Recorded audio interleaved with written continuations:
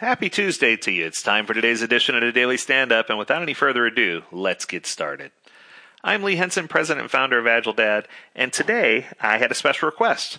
It's Tuesday, so someone asked me, they said, first of all, they said, will you focus on the 3 questions for the Daily Standup specifically?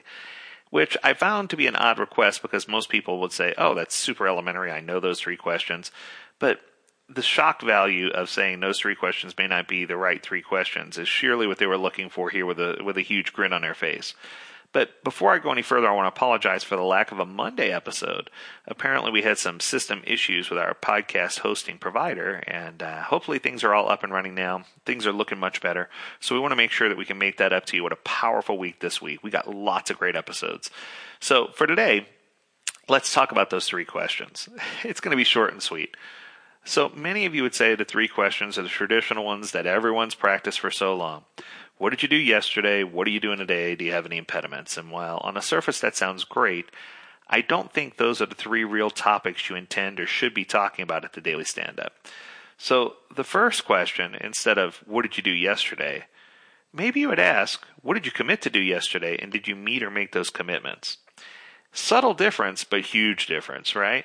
And it changes from yesterday I did ABC to yesterday I said I was going to do ABC and I finished it. Today this is what I'm working on, right? Or yesterday I didn't finish and this is why. So it invites the right conversation to be had, and it allows us to get that greater focus that we need at the Daily Stand-Up so that everyone can be on the same page.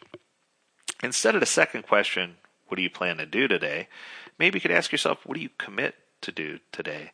Because I think even though it's just a small one-word change, when you're making a commitment in front of your peers and in front of anyone else who's at that meeting, it's important for you to let the world know, hey, that this is where you are and this is where you need to be and this is what you're going to do and this is how you're going to do it. And I think that there's too many times where people and organizations don't have that focus. And I think that when you get the teams to have that hyper laser focus, that's going to allow you to really dig in and really understand better what you're committing to do. Because I'm not going to say I commit to do this today if I don't have a clear understanding of it as a team member. So it'll force me to really evaluate the work that's inside the sprint, to make sure that it meets a proper definition of ready, to make sure it has clear acceptance criteria, and to make certain going forward that we have all that we need to be successful.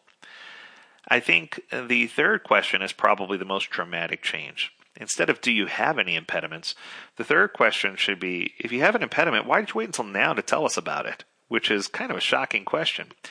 I think too often we have impediments, but we don't, we wait until the next day, or, we say we could pick up something else to do, or whatever the case may be.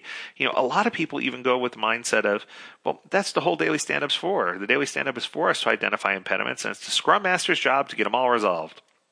And ouch, man, it hurts my heart saying it because that couldn't be further from the truth.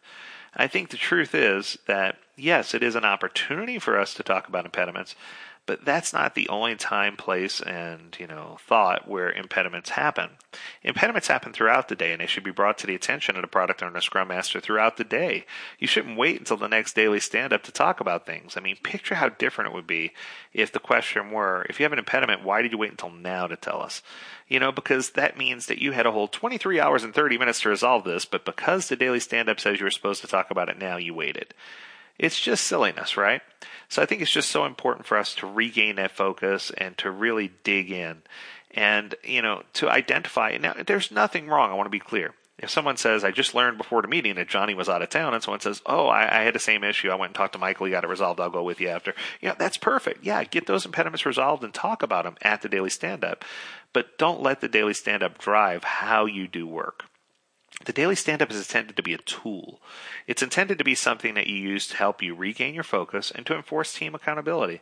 But most importantly, it's something that the organization can look forward to so that they can continue to see forward progress without disrupting current work.